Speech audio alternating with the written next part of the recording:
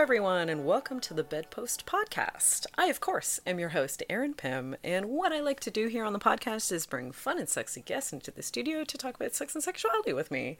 Today, I'm super excited. This has been a long time coming, everybody, and I love this introduction. Okay, I wrote it myself. No, I'm just kidding. The guest did. But I'm stealing it for my own selfish purposes. Okay, sex educator, pleasure mentor, and former sex worker, but forever sex work advocate. Please welcome to the pod, everyone, Kiana.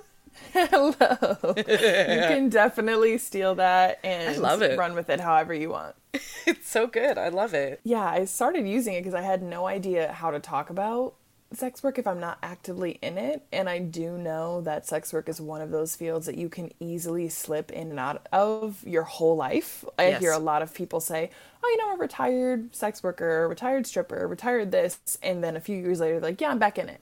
And it's the most in and out field I've ever seen. And so I'm not in it and don't have any intentions of being in it anymore. But I also know that there's always a possibility. So I'm like, you know what? Forever advocate. And if you see me in again, then just, mind your business. Just know that you need to mind your very own business. Yes. Yeah, I agree, because there's also like so many different types of sex work, right? It's like, okay, maybe I'm like a retired escort, but then, I started stripping, or, maybe I just do online now, or whatever. Or maybe I switched to like a more kinky kind of field, and that I feel like, we all kind of just waft in between all of these different things and personas, just as it serves us, Exactly. Amazing. So I think perhaps we'll start with what even is a pleasure mentor. Yeah, let's do that. I actually want to find more of me, because I know that more of me exists. I really do. So if you're listening to this and this is you, please find me. But coach is really the word, and I'll explain why I use the word mentor in a bit. But like an overall coach, there's so many just niches of coaching, right? There's life coach, there's dating coaches, there's pleasure coaches, there's specifically like sex coaches, there's a lot of different kinds of coaches, and I know that word can be generic. Some folks, respect that word. Other people delegitimize it. And so pleasure coach, I will explain more specifically, is anything to do with pleasure, anything to do with the erotic. And so I do talk about sex with every client that I have, and I think that that's what most people would assume that I talk about. But we also talk about anything that has to do with pleasure. So for some people, that's figuring out how to feel more gender euphoric on a day-to-day basis, not just in sex. For other folks, that's learning how to explore non-monogamy in potentially a relationship where like there's a mixed orientation. One person is monogamous by orientation, the other is non-monogamous. Sometimes that means folks just diving more into their everyday self-care routine. The pandemic changed a lot of things for a lot of people, and a lot of folks are trying to figure out how to reconnect with themselves on a broader basis than just sex. And so it really is anything that has to do with pleasure, anything that has to do with sensuality, or just like connecting to yourself. Yeah. Can you tell me like the different background you have surrounding all this? Like because it sounds like there's a few different facets of your practice that are all kind of coming together.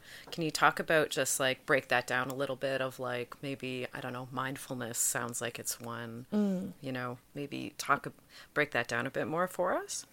Yeah, I have a background in women's and gender studies and sociology more formally in school. And I think that set me up to just really be intrigued about the systems and the larger, more environmental factors that help us in some ways and hinder us in other ways. And so I like to think about what about us that is not in our control, is kind of outside of our control or bigger than us, makes us who we are, and then what are the parts of ourselves that kind of come out more authentically and have always been there. And I don't think there's like a very clear separation all the time, but I really like to balance the two of what is, more nurture, what's more nature. Yeah. And that's where that started, and it led me into being a sex educator in a more formal way, like in a nonprofit setting where we were talking about anatomy, relationship dynamics, talking primarily to younger folks who are still in school, even because for some reason people think adults don't need sexuality education. In fact, they need it the most. Yeah, they're like, oh, you turned 18? Bet, done. You're good.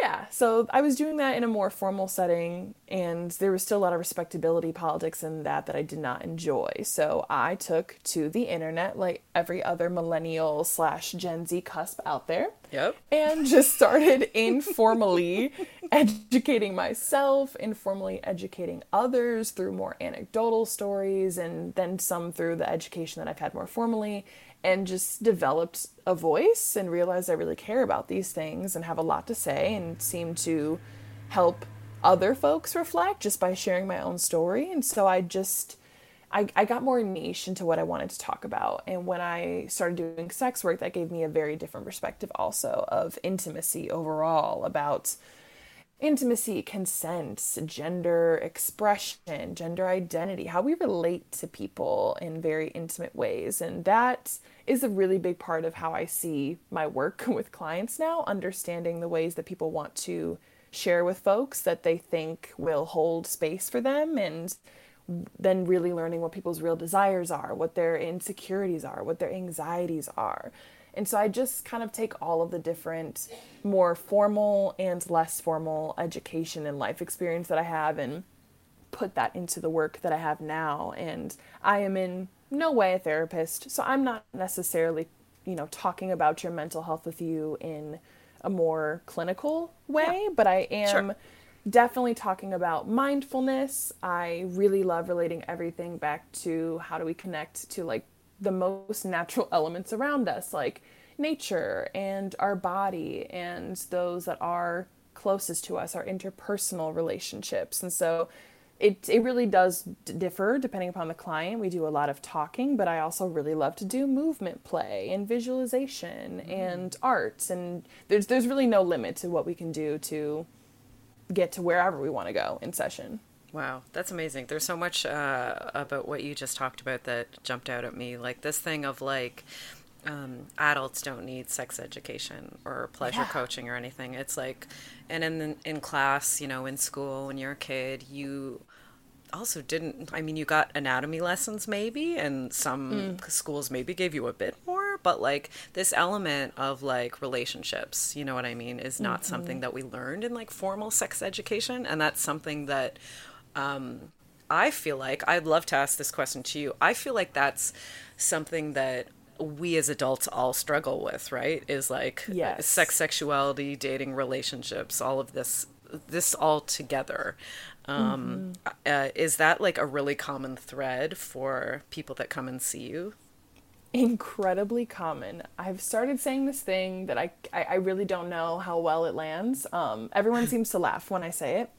But I say to my clients when they seem to be at a point where they're just kind of trying to skate around the question of asking, am I normal? Is this okay? Which is what most people are really trying to ask at the end of the day. Yeah. And I say with so much love and care that you're very special, but you are not that unique. Because everyone's story is very similar. Very similar. Sometimes I'll have 3 clients in a day and I feel like I just heard the same thing, but just maybe with different language, or maybe the folks had different life backgrounds, but truly they're dealing with the same things and we just don't talk about it. Yeah, and we're all being like, we were all failed in the same way from the sex education system, you know what I mean? Like, we all had the same holes in our sex education that we're now as adults like trying to pick up the pieces, trying to fill them in and figure them out, you know what I mean? And I think it's like relationships, it's the relationship thing. Probably more on the forefront, but that whole element of like your relationship with yourself and your own body, like that's a part that is underneath there, right? Like there's like the symptom, is like their relationship issues that they're having, those struggles, but like you're gonna come back home to like really find out the root of that. Yes. And I don't know why people think that if you learn, even if you learned about sex, or if you feel like you learned about your body, learned about your identity, then that's just it. You did it. And it's like it's a solvable thing, and there's an end it's a class you to took. this. Yeah, and I'm like, no, this is a constant learning, because what you liked when you were 20 is not what you're going to like when you are 40. Yep. And who you were with this person is not who you're going to be with this person. And things happen in your life and you change. And so it's a constant learning. So there is no such thing as like, okay, folks have had enough information, or they've done enough reflection. It's just this constant like, oh, who am I now? What do I like now? What do I need now? Yeah, I imagine that being a pleasure and sexuality coach has opened up to how you think about sex. Can you talk about that for a little bit? Yeah, I feel like I know less about my own sex life. I feel like I'm like, oh my God, I have so much to learn. Yeah. Oh my God, I have so much to discover about myself. Not that I was ever in a place where I was like, yeah, I got this. I'm incredible. I'm amazing. But I think people have this perception that we must know what we're doing all the time. We must always have the best sex, never have any dry spells, never go through anxieties or insecurities. And really, I've only found more because I've opened myself up more and heard more people's stories. And I'm like, oh my God, there's that I didn't consider. Or there's maybe literally no right way to do it. Yeah, there's no right way to do it. And how I did it on Monday is not the same as Tuesday. So I think I've just become a lot more open to being neutral when it comes to how I think about myself and my relationship to sex and sexuality and my relationship to my partner and like our sex life. It just has kind of humbled me to be like, oh, I'm forever a student, and I know what I don't. I know what I know, and I know that I don't know a lot, and I'm not as hurt, like bruised, when I realize there's more for me to learn. I'm more so just excited and not that surprised anymore. Nice. Yeah. I'm like coming to that recently with myself. I'm like, I've been a kink professional for like a number of years at this point. Like I have my 4th anniversary at my current employment right now, where I'm a pro dom, and just recently at the staff meeting, like we were talking about like I used to go to a lot of classes in person when that was happening, and then pandemic, I kind of, for me, online learning is difficult. Like sitting through a Zoom class is really difficult and not appealing at all to me. So I kind of stopped doing that. And then we kind of had a talk at a staff meeting recently where it's like, just a reminder, you can come to any of the Zoom classes for free. And I'm like, you know what? Yes, I need to get back in the mindset of student. You know what I mean? Like, yeah, I don't like Zoom classes and whatever, but I'm sure there's also a part of me that thought I'm more experienced than I used to, and maybe I don't really need to do that anymore. And that's just not true. You know what I mean? Yes. Like I need to, and I'm like, yeah, I think this is what I need to do. This is my short-term plan to like start going back to classes consistently. Yeah. I love that realization. Yeah. I cannot imagine how much fuller like your doming experience will be if you just continue to be like, you know what, there's more for me to know. Yeah, so much more. Like, and that's the thing with sex and sexuality and kink and everything, gender, it literally, and intimacy, dating, relationships. It's like you can never, as you said, you can never be done learning. Yeah. It's not something you can completely learn. So, yeah. Just keep going. I also wonder why people would want to have a mentor or a teacher or a therapist who knows everything. Not that it's not even possible, actually, but why would you want to be learning from someone like that? I think that it's a bit of a red flag, honestly. It's a huge red flag if the person that you work with cannot admit that they're still learning things, or also be able to relate to you on a very human experience of, oh yeah, I'm also going through that, or I've been through that, or I can understand that even if I haven't been through that. So I think there's this element of putting folks in this profession on a pedestal, like we do with, I think, a lot of things. But like I say, dentists still go to the dentist. Therapists have therapists. Like we're all working on our own things. Yeah, totally. And sometimes I feel like some people that facilitate, whatever, sometimes they're the worst offenders of Oh like my not God. following their own advice. You know what I mean? And how they pass it forward is through like they know they're terrible and they know what they need. Oh, yes. It's like You they would not failed believe it. enough times to know how to, how to not fail. But yeah. Exactly. We teach what we need to know, for sure. Hey, that's it. That is exactly it. Yeah. Yeah. Do you find that something that, does that ring true to you when you think about like, how you relate to your work? Yeah. Oh my God. Yeah. I don't, sometimes I even think I should push myself beyond what I'm just going through and try to learn some other things, but it does come most naturally to me when I am writing about, talking about things that are just affecting me in my own personal life, and then trying to get, a broader perspective beyond just my own personal experience and learn a bit more, and then like use with your that videos to, and stuff, right? yeah. Yeah, And that's so, a good idea.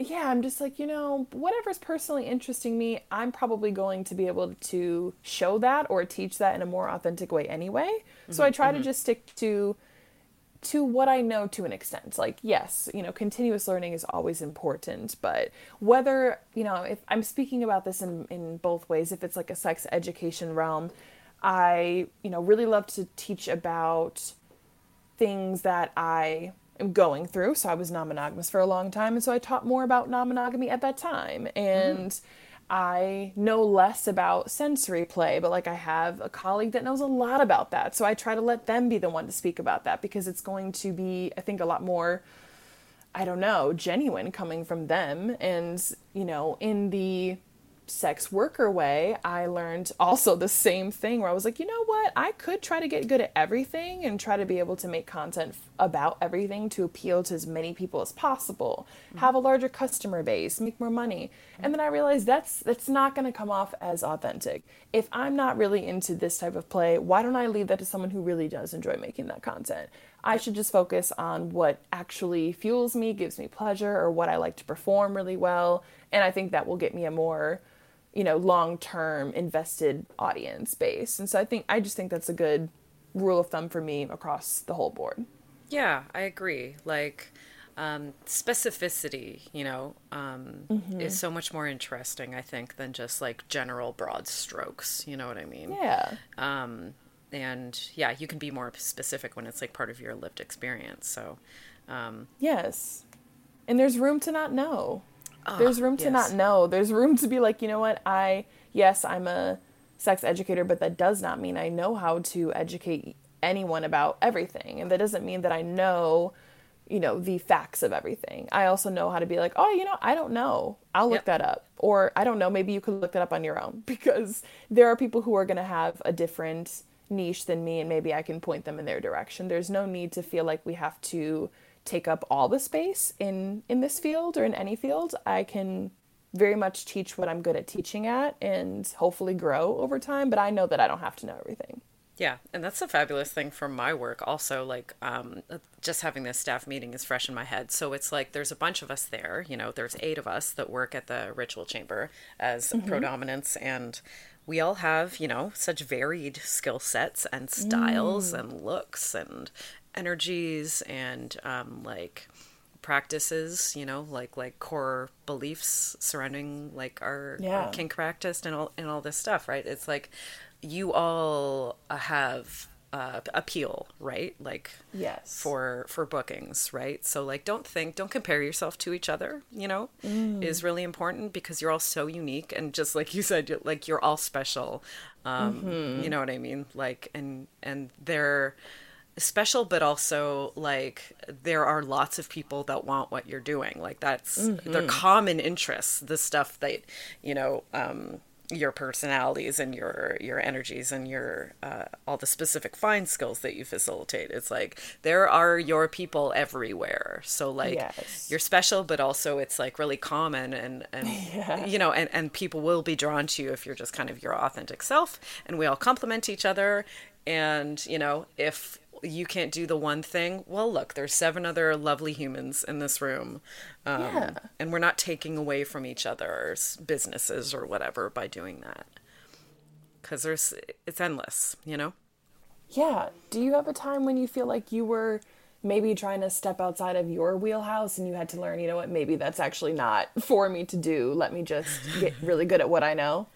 Yeah, I think when I was really, when I was really first starting out as a professional, you know, there's this kind of stereotypical dominatrix that you think is going to be the most marketable. You know what I mean? Mm-hmm. And that's what's like commonly presented to us in media, from like TV to movies and like whatever else beyond that.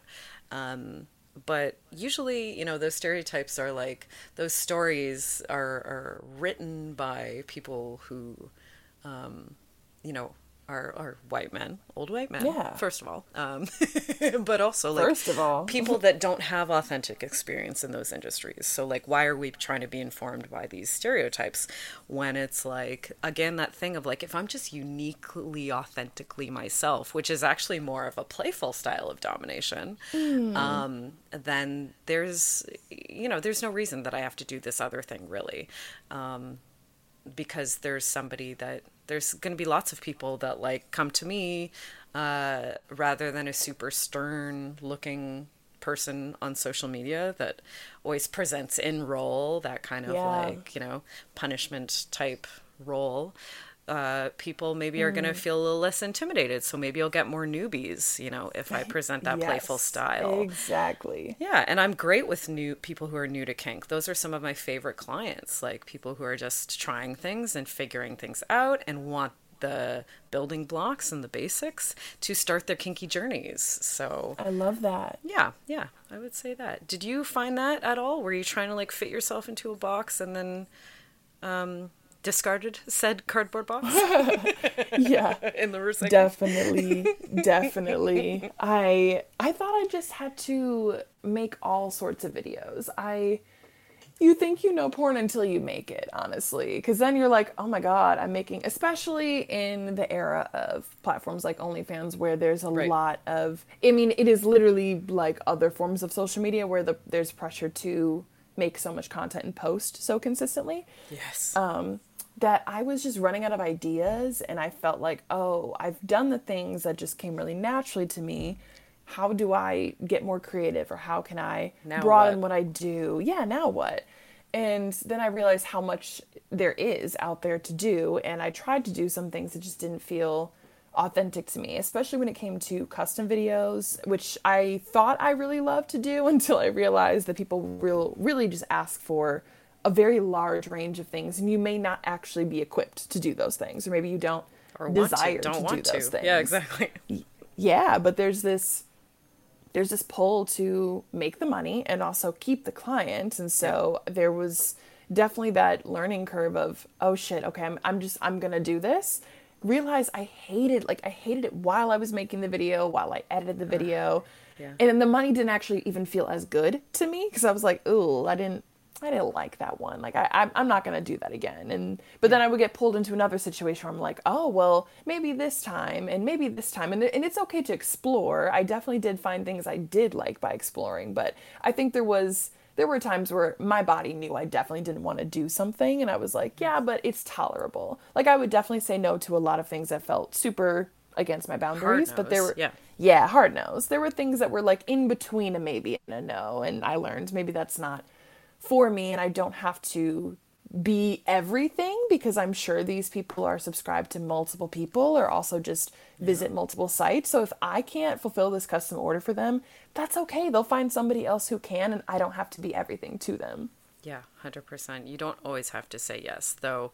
It's like that thing of, you know, financially, it's like you feel like you do have to say yes to everything, and you can't refuse work. You know, not everybody's in a financial position where they can say no to work.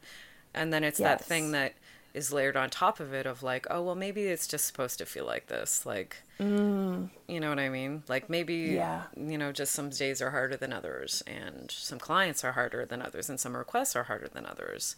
And that's just kind of the nature of the job. Yeah, and I think which is tough.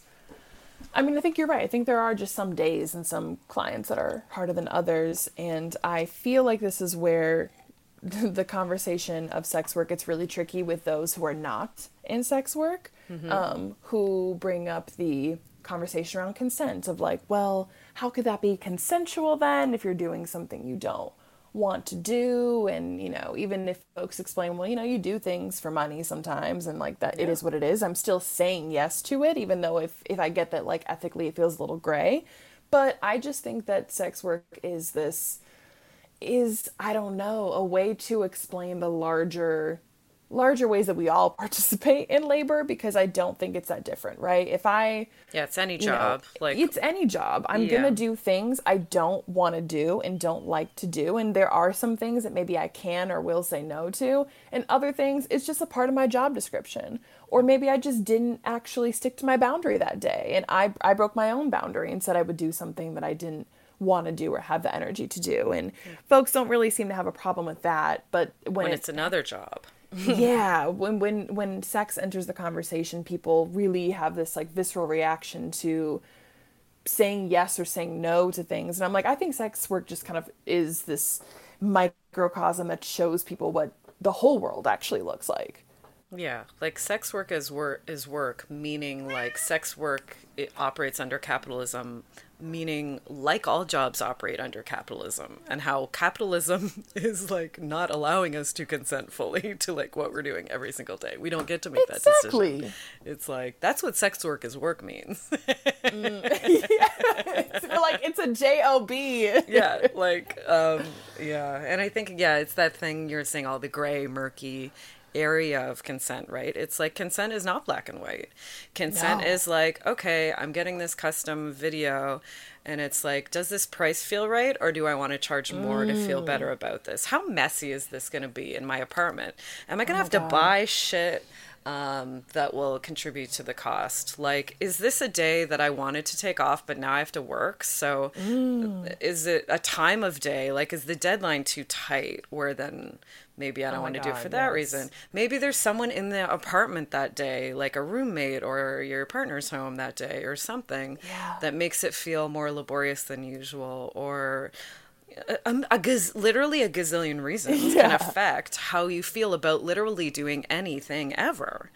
And it's not that black and white. So it's like the thing of trying to manage all of these factors in a way that feels as good for you as possible, you know. Those were great examples. I loved those. Thanks. Yeah. That's definitely a thing when you're kind of like if you're, you know, like doing the OnlyFans thing or something like that. That's stuff you have to think about, because you create your schedule, you know, you create your rates. You create the content and how that looks and all of that. And you know, create the format for how you are available to clients and in what way. So it's like, that's stuff you got to really pay attention to, how all of that makes you feel. Yeah, and you create the environment, and that's kind of hard. I ran a sex worker support group, I don't know, maybe a year and a half ago, and it was really cool to see the multitude of parts of the field that came together in that group, and how we related in so many ways and also had vastly different experiences based on the type of sex work that we did, how long we had done it, when we did it, what part of the country or the world. It was very interesting to see all of those commonalities and juxtapositions, and something that the people who had only ever done online talked about, or the folks that used to do in-person work and then because the pandemic switched to online work talked about, was the difficulty of creating a work environment, which everyone learned in the pandemic. I think if you switched to working from home, if you were that person. And I think that it was just a different kind of pressure for sex workers to be like, oh, I'm not going to the dungeon anymore, where I get ready at home. And so I'm literally creating this persona, if you have one, or I'm getting into this headspace. I'm then leaving my apartment, going somewhere else that has this different energy already there.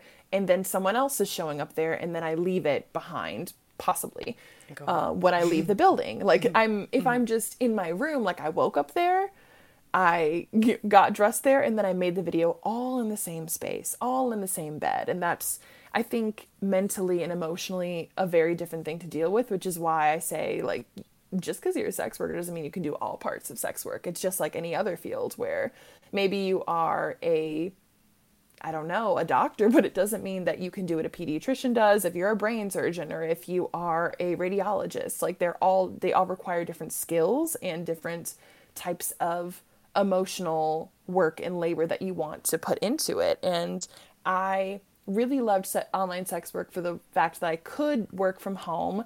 Yep. I could create my own schedule. I could, batch make content while I was feeling good and then not work for a little while and do more administrative and advertisement things and not have to show up in a certain way when a client necessarily wanted me to.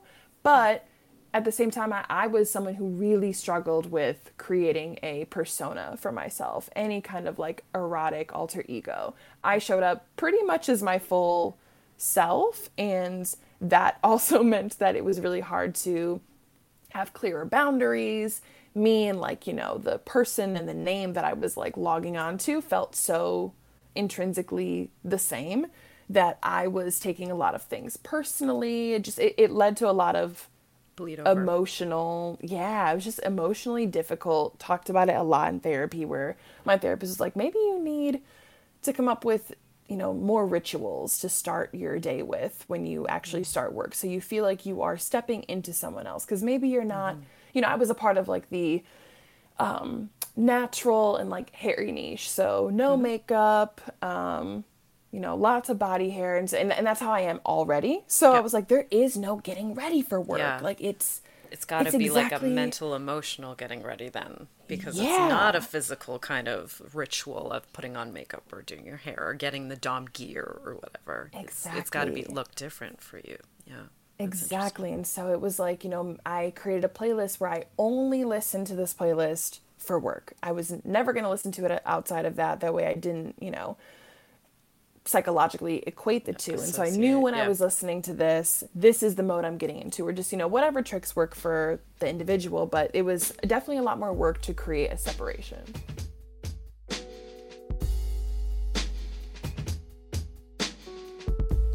Let's take a moment to talk about our lovely sponsors, shall we? First of all, ComeAsYouAre.com is a trans-owned, trans-operated sex shop that also happens to be feminist and anti-capitalist. They carry only the best sex toys and want to give you the best price possible. Next time, use the coupon code BEDPOST, that's BEDPOST, when checking out at ComeAsYouAre.com. Club M4 is the largest sexually charged lifestyle club in the GTA. And they have sexy, themed events running all the time. Here's just a few as I'm scrolling through their Instagram, which is located at Club M4 Events. We have threesome Fridays. We have a sexy plus-size play party. A night revolving around miniskirts. Naughty on a school night. Ooh, and a bi-pleasure Wednesday night dedicated to all things oral. Well, if that doesn't get you excited enough, you can head on over to their website at clubm4.com to investigate even further. The club is located at 1989A Dundas Street East in Mississauga. You can come by and see what a club made for swingers by swingers is all about. I think that's, again, like something that a lot of fucking people dealt with, because suddenly now you're working on your phone, and guess what? You always have your phone in your purse or pocket or beside you, always, all day. If you're doing that thing where you're like now working from home, it's like, well, now you're always working because your phone, guess what, is always right there. So it's that thing of trying to create boundaries surrounding your phone. Like, I had a wellness domination ongoing client throughout the pandemic, and one of the main things she wanted to work on was her boundaries with her phone.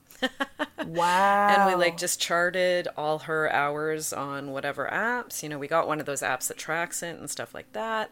And trying to fill her schedule with these other kind of mindful activities instead of just mindlessly scrolling on Facebook, and Oh, stuff I'm like so that. intrigued by that. Yeah, and she was like a chart slut for sure. So she loved to chart things, loved to chart her progress, loved to see, lines like going up and going down, depending on like, if she's kind of containing her usage and stuff, Yep. and her mindfulness activities slowly going up over a long period of time. It's like she loved tracking all of that. That was like part of it I for her love for this sure.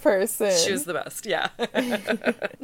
Did that person come to you for that reason, or that just kind of became a part of your relationship? That person did come to me with that in mind. Yeah. What was Wow. going to happen was we were going to do some sessions in person. Pandemic happened, so we did some online consultations. So we just talked about her kinky journey and stuff like that, and then eventually approached me to be like, I'm thinking of this thing. Is this something, some sort of an ongoing dynamic you would be interested in, guiding me throughout? And I was like, oh my God, yes. For you, yes. Not for everybody, but since I had known her Right. in a few different ways at that point, I was like, yeah, this is really interesting to me. And we'd like, yeah, just chart things. And then like once a week, I think we, had a little Zoom and looked at the charts and everything and talked about how all that felt. And like sometimes the dissonance of like, the chart says it's getting better, but I don't feel better. So maybe there are other Ooh. factors that we need to pay attention to and chart. And yeah, it was very interesting. Kind of, she also had was did like some behavioral therapy, had that as a background for her as well. So like she had a lot of the tools to like have this be a really good collaboration. Yeah, real cool. I love that Really this person interesting. came to you with that. Like, it wasn't even something that you suggested, because I feel like most folks don't know what they can even ask from their like sex work Providers. relationship. Yeah, and like not everyone is going to be into something like that, but it's worth asking, and it's worth exploring a more expansive erotic relationship than just being like, "Oh, we can only do this one thing together." Yeah, definitely. Yeah, always ask, never assume is a great thing. For we're sex work, if you're talking to sex workers or wanting something from them, that's a lovely thing. Just ask, just ask, literally ask, Yes. and we'll say no, and you will find somebody that's better suited to do that activity with you. Exactly that. Yeah, Yes. yeah. Okay, I feel like maybe we'll move on from the sex work stuff. Sure. I want to know what it's like for you to work with clients in your field as a pleasure coach and a pleasure mentor. Maybe how that feels different than, I know we said we'd move on from sex work, but maybe as a launching point, maybe how this feels different for you. You know what? I've never actually really thought about it. Like, sat and thought about, What's your does hot this take? feel, yeah, does this feel similar? Does this feel different? It's probably why I mean, I've always really enjoyed one-on-one settings, Yeah.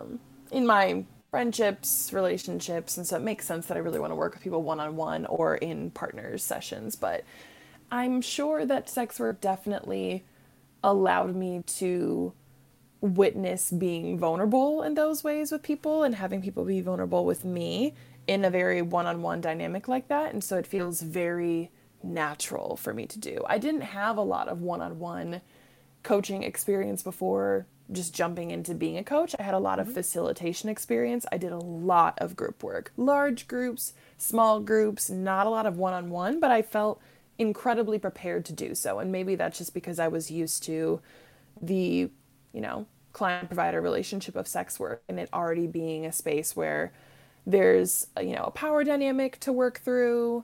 There is someone who's clearly coming to me for a certain need, and we need to figure out like what can we actually do for each other, because I think it's a two-way street, not just a one-way street. Yep. But I love my job. I really do. I love being a pleasure mentor. It's the most exciting part of my work right now. I cannot believe that people trust me enough and trust themselves enough to say the things that they say to me. That's the It's most amazing.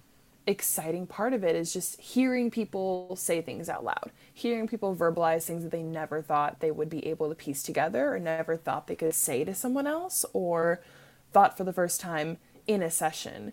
And it's just such a humanizing experience because it really is so common, the things that people are feeling, and I relate so much to the things that people say. I learn so much from the things that we come up with together as solutions for what they can work on, the goals that they have. Sometimes become my own personal goals. Sometimes and for example, this one client, we have come up with like a care chart for them. So this is kind of now spread to multiple clients. And so it was such a good idea. It was so good. It was so good. I was like, again. ooh. Yeah, there's this thing that people do, which is when I ask them, like, what's pleasurable for you in life? Like, what do you enjoy doing? What makes you feel most like yourself? A lot of people don't know what to say. And I'm like, oh, no, it's not that you don't have things. I just don't think that you've taken the time to name them before. But I promise you have things that you really enjoy doing or that make you, like, return to self. And so once we explore that a bit and we've laid them all out, they're like, oh, my God, I have these tools at my disposal. And I'm like, okay, well, let's create a chart where we can put these on here. So when you're in your moments of not knowing what to do, how to take care of yourself, how to relax, how to connect, how to feel sensual, you can go back to this chart because you already have the answers. I did not come up with them for you. I just helped you kind of organize them. And so we did it on this chart where there is energy on one axis and pleasure on the other. And so it started because I have a lot of clients that have chronic pain, and we know that there are some things that they really enjoy doing, but on a day where their pain is flaring up, maybe they can't do some of these things that would bring them pleasure or make them feel relaxed. Sure. And so what can they do that is within their wheelhouse that, is lower energy wise? And so it's on an axis where, like, if it's, in the upper right-hand corner, that probably means it's higher on the energy side and also higher on the pleasure side. So maybe that's baking. It takes a lot of energy to, cook or bake, but maybe it brings you a ton of pleasure. Mm-hmm. But if you're lower on the energy axis and also higher on the pleasure axis, maybe that's reading. Reading doesn't take a lot of energy. You can lay in your bed, you can be, whatever kind of clothes you want. You don't have to exert a lot of energy, but you can receive a lot of pleasure. So we just came up with this chart, and it's now so individual to each person that I work with, and they can use this to be like, what do I want to do today? What do I have energy for? How much pleasure do I want to feel? Maybe this is the activity that I do. And I was like, wait a minute, I need that for myself. I don't know how I'm talking about this, and I've never done it. I just adopt a lot of things from session, a lot. I love that because it sounds like it's more of like a collaboration that's happening, right? It's like you two found that together for the first time. And then you're like, oh my God, this is good. I'm going to use it. I'm going to use it with other clients. You use it. You use it with whomever else you want to share it with. Like, awesome. Yes. A Skillshare. Exactly. A Skillshare. And this podcast is brought to you by Skillshare. You're right. I love this idea, though, of like the accessibility of pleasure, of sensuality, of connection. It's like, I think this is something I do for sure. So at the very least, I know I do it, but it's like you can create these invisible boundaries of like, you don't have access to all of these things, to freedom, to pleasure, to happiness, like to feeling good, to whatever. And it's like, if we really kind of start small and like, what are the things in this apartment? If leaving the apartment is not something I can do for whatever reason, it's like, what is here that I can do? Can I take a hot shower? Those always feel just so fabulous. They refresh you or they relax you. They like all of these things, right? It's like, take a long ass hot shower. Really enjoy that tea in the morning. Like, just like the small little things, like make a list of, your to-do stuff so it's not in your head. Yeah. I think maybe it's like we think of, again, those like high energy activities, it's like, oh, going to the beach. I never do that. I can never do that. I haven't done that enough this summer. It's like, or a long hike or something like that, or like go on a trip. It's like, okay, yes, that's great too, for when and where you can manage to make those things happen. But like, let's talk about what's really within your control on a daily basis. What do we have access to as far as pleasure and sensuality? So I think that's really doing that charting thing. is really so brilliant for that reason. It's like, okay, you can't do this maybe, but what can you do? Because there's something. There's a few things. There's options even. Yeah, there's always something. And I think it just takes a little bit of the guesswork out of it is, doing this care it ahead of time. It's not always, something that we can think of in the moment when we're really like down and we need something. Yes. But if you've done the work to create your own toolbox ahead of time, I think that just sets you up for a lot more success.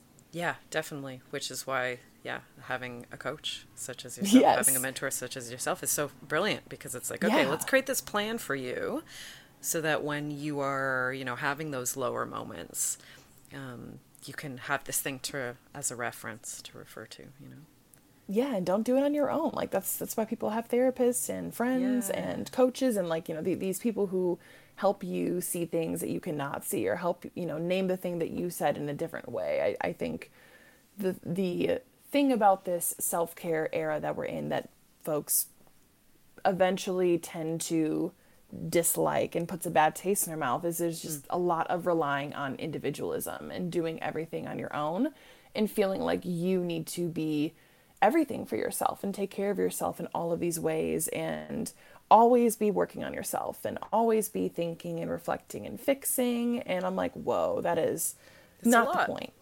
It's also just not the goal. It's not the point. It's a really unsustainable goal if that's something that you have for yourself. We are very communal beings and, need community care in this conversation about self-care as well. Yeah, 100%. I'm another person that's guilty of that, right? Thinking that you just have to do it all yourself, right? Because you're burdening people, even people that are very close to you and would love to drop everything and help you. You know what I mean? It's like, no, I'm good, I'm fine. It's that thing of just having trouble reaching out and stuff like that. And it's like, you have a thing that in your head, maybe there's a barrier of like, no, I have to do this by myself. And it's like, nobody ever have said that to you ever. Nope. And you have these people who would love to help you, just dying to help you, really, just say the word. And like, it's just that mental barrier. Of actually being like, yes, I will reach out. I will ask for help, Yes. Yeah. And also in this era of boundaries being a really, right, front and center conversation, which is great. Yep. But I think there's this thing that I keep hearing, which is like people feeling like they can't rely on others because that might be, breaking people's boundaries. Infringing on their energy, like it's toxic or it's too codependent. I'm like, oh, whoa, Jesus, I think we have taken all this too far. Yeah, I think that's, I agree. It's like you shouldn't have to monitor that for other people. You shouldn't, you couldn't possibly anticipate and know whether they will have energy for this thing. To help with emotional energy, whatever the hell it is. And again, it's the thing of like, you can ask. You can certainly ask. And know what? That's on the other person to respond with what they can help, like that fits in their boundaries of that day. And you have to trust them that they will do that, and you can even ask and then offer like, in what way, tell me in what specific way you could maybe help me with this. Would it be this? Then maybe give them multiple choice to like, in what way can they help you? Yeah. I love that. That's a great idea. Yeah. You can use it. It's yours. It's yours. Anyone listening, it's yours. Take it. Yes. Run with it. Yeah, we've got two good ideas. It's that map of like the pleasure map. Yes. And then it's that. And multiple choice. Yeah, 100%. Because I do that to help clients kind of give me information before we do a session together.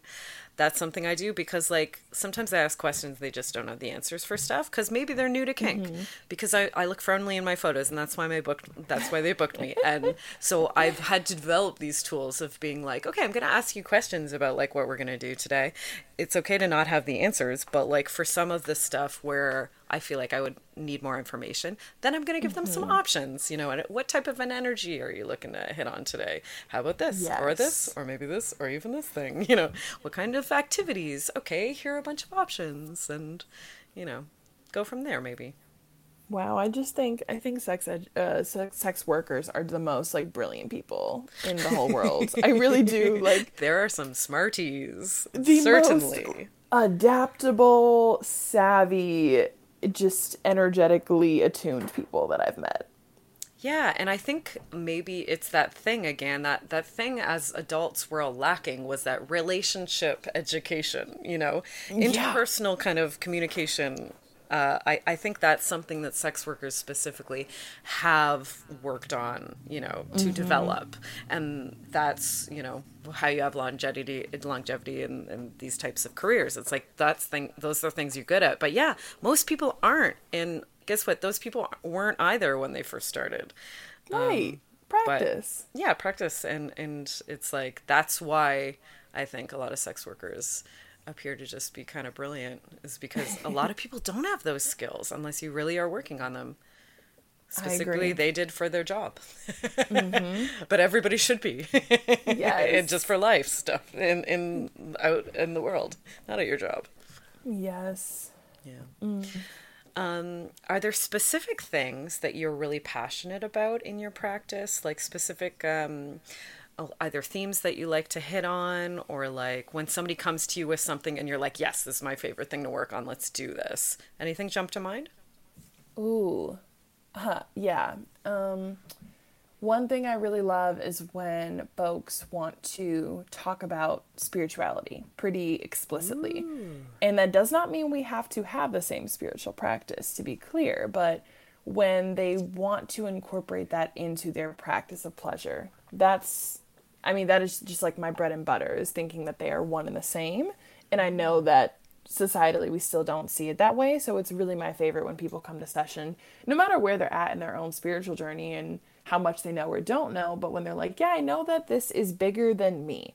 I know that the problems that I'm seeing are not just mine alone to solve. And, it's not all on me. And maybe this also came before me, and some of this will probably happen after me too. But like, how do we connect like this like larger understanding of either the world or energy or spirit, whatever people call something, and like myself as a being. And I'm like, yeah, let's talk about that. Or, when we're talking about, even when we're talking about sex, the understanding that there's not like a lack of something spiritual happening. Like I think sex is very spiritual. Doesn't mean it can't be casual or raunchy or whatever. Like I think people associate when I say things like that with like, oh, it must be very soft and slow. And I'm like, no, no, no. Spirit is in everything that we do. And I just keep trying to move away from this part of the work where it's very white and very Western and very colonial, where we see all of this as separate. I don't think people will get as far in their healing if they don't understand that there's like a lot more connected to this, and that we're all very interconnected, and we all may have very different lineages and different practices and things that like our people have done, and I think we should honor that and like stay in our own lanes, but we all do have a version of that. And so I really enjoy when I've had a few clients come in who are like, yeah, I really love herbs. And I'm going to be honest, I don't know much about herbs, but that's okay because I can still try to work with them. I'm like, okay, let's bring your knowledge and my knowledge and figure out how, this can help, further you in whatever way you want to work on. And I have another client who's like, oh, I'm initiated into this and this is what I've been working on. I'm like, great, let's talk about it. And I don't have to know everything that you're saying, but I do love and respect that this is important to you, and like let's bring that into the room and not think that this is some kind of separate space where like when you enter this container you have to leave all of that behind, because I think it's very much in the room. And so I tend to ask folks if they have some kind of practice they want to do entering and exiting the room, before and after care essentially, where I'm like, how can you ground yourself into this session, and then how can you take care of yourself after. And for the folks that I know would be really open to it, I talk to them about, have you ever thought about an erotic altar? Have you ever thought about even if you don't want a whole setup, but like bringing a few items to session that help you connect to yourself, help you connect to your sensuality, like bring those to session as like aids with you, or like as a reminder of what you're here for, and like something to connect to, something to assist you. And I don't know, I just really love when we can get into that work, and that's not for everyone, and that's okay, but it does make those sessions really special when I can. Wow, that's so interesting. Do you have some advice for people who kind of that is that's of interest to them? What you just talked about, they're like, oh, I would like to maybe begin exploring that. Is there like what would be a place to start bringing that kind of connection between spirituality and like and pleasure? Yeah. Like, where do you even start? That's such a good question. I mean, the book I always recommend is Audre Lorde's book, Sister Outsider, and specifically the chapter Uses of the Erotic. I think that's just where it all started for me, was understanding how big this is and like what the deep connections are, and seeing all of this is very intertwined was really, really foundational for me. So I say start there. That's a good one. There's also lots of other good books like Pleasure Activism that are a lot more modern and not as binary in their language just because they're written decades later. But I also just think that if folks, maybe don't want more of that educational piece of like reading, just to get to know yourself a little better. Whenever I teach erotic altar workshops, I don't jump into like, okay, this is what you do to set up an altar. This is what you can do to build. This is what you put on it. I start with who are you? Because your altar is going to be a reflection of you and also a space where you find more truths about yourself. So you have to know you first. So how can you deconstruct the idea of intimacy? So understanding that like how intimacy can play a part in all areas of your life, not just sex, which is where we typically learn that. How can you work on platonic intimacy? How can you work on intimacy with yourself? How can you be very connected with the natural elements around you, whether that's the plants in your house or the park near your house, or if you live near a body of water, even if it's like a little pond or a river, like how can you start to see the connection between yourself and multiple things around you? How can you see yourself reflected in the things around you? Get to know yourself in more personal, intimate, deep ways. And I think that will set people up better if they did want to have any sort of, altar practice or just erotic practice in general. Can I ask you, what is on your altar? I actually don't have a very specific altar right now. I go through phases, and I really like that because it's not just this like, one version of something and it's static and is always the same. Okay. So my kind of version of my erotic altar is merged with my ancestral altar at the moment. I used to have one that was specific to me, and I would have it on the windowsill. I had a scarf as like the bottom layer that was given to me by a friend that I really love. I made sure I had all of the natural elements on the altar, and then I had things that reminded me of me. So I had a picture of like me when I was younger, and then a picture of myself now that I really love. And then items would always shift. So sometimes there was a lot of sex toys on the altar if I felt like that was how I was connecting to myself. When I wasn't masturbating as much and I'm like, that's not really important to me right now, then maybe I would put a journal on there because writing was how I connected to myself. Sometimes it's fresh flowers. Sometimes it's a bracelet that I really love that reminds me of like a moment or a memory. So it just depends. But like at the moment, it's very merged into my ancestral altar. So I have, a candle that I really love on there for me. I have oils that I love.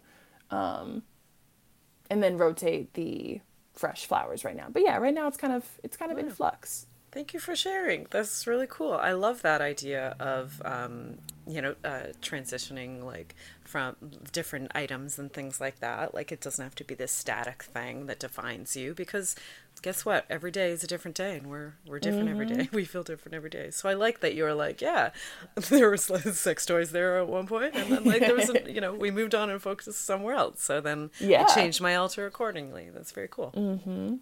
Yes. Speaking of like ancestral altar, I know that is this true? You have other pleasure mentors in your own family lineage?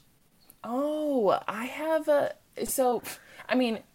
however someone else would define like pleasure, whoever, I just call them like pleasure activists. Yeah. I think of someone who is a pleasure activist in my lineage as someone who was breaking the molds of what was supposed to be possible. Someone who was talking about things that they weren't supposed to talk about that really bettered themselves or other people. And I think I have a lot of those, especially on my dad's side of the family. He's actually a pleasure activist to me. He is the first and most prominent person that I talked to and about sex with growing up. Really? He was very, very, very, he was so adamant on it. I think it came from his own trauma. I don't think he would name that, but I know that he was very adamant of talking to me about what is consensual and non-consensual from a very young age. He quotes all the time that he never wanted there to be a moment where I could look back in my memory and see a time where we didn't talk about sex. Wow. So when I was little, like, he was talking to me about, like, this is what this body part is called. This is what this is called. We didn't do any kind of, like, code words. He was like, no, I need you to know what this is called.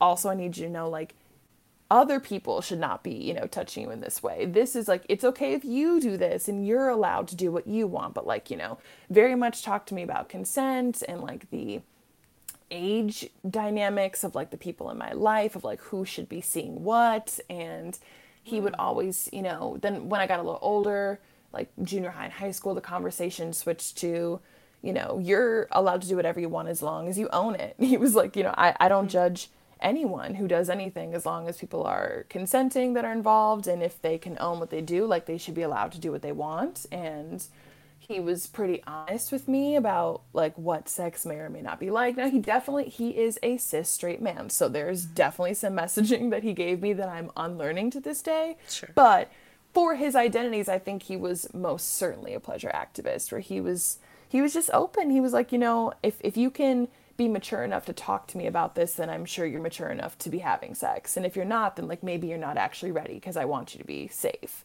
So we had a lot of conversations, and he got that from his mother, who was super open about sex, even, with her sons, with her daughters, and, or one daughter. And he would go to her all the time and be like, oh, so-and-so told me this. Is this true? And she'd be like, no, don't listen to your friends. That's not true. They will steer you wrong. This is the correct information. And so I think I have a lot of pleasure activists in my family. And then I also say that because I had a lot of sex workers in my family lineage. So it also does not surprise me that I ended up doing the work that I did. So I don't know, there's a lot of, like, rich, juicy history there that I'm like, yeah, this was laid out for me. I didn't just choose this. There was people before me that chose this for me too. Wow, that's so amazing. Thanks so much for telling me about that. That is just so cool. Yeah. It just sounds like started early and never stopped having the conversation, and just whatever was age appropriate at the time, just having new conversations, new things that, like, are starting to come up, and that just sounds so fucking fabulous. Like, fucking good on your dad. He was actually, like, truly the image of, like, age appropriate sex education. He was like, now that I think about it, because I didn't have that language then, but I'm like, oh yeah, we did.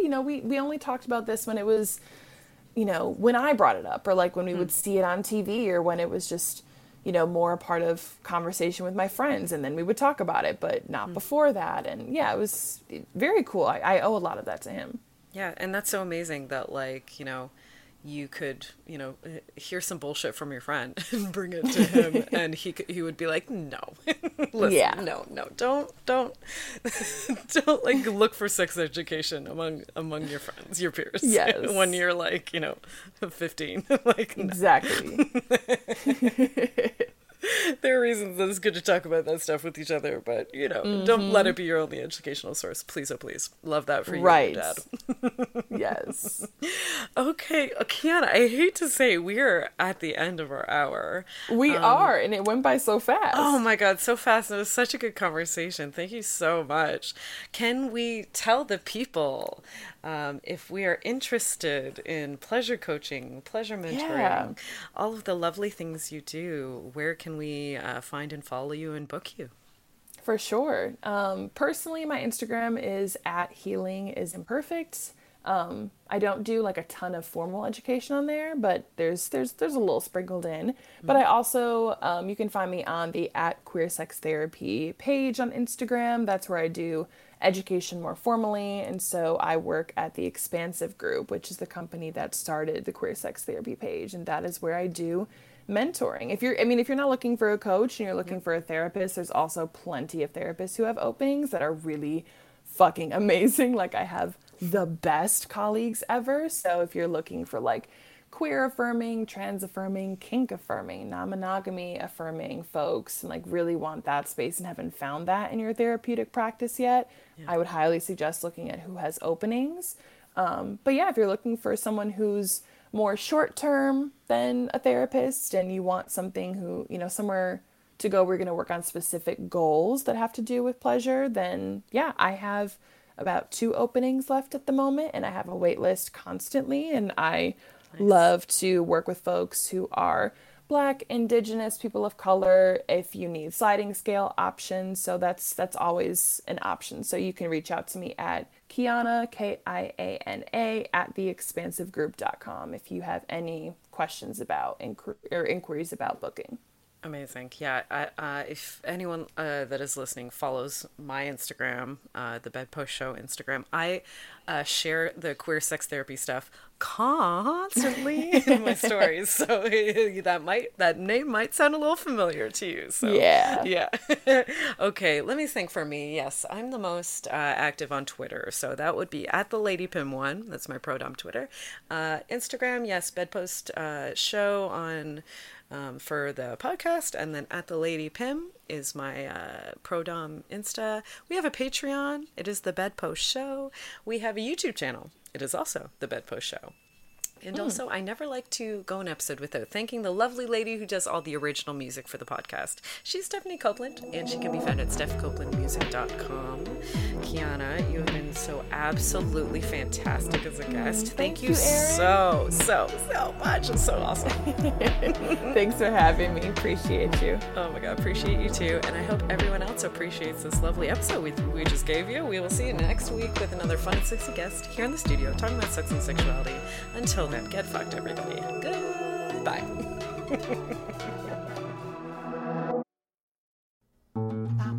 This podcast has been brought to you by the Sonar Network.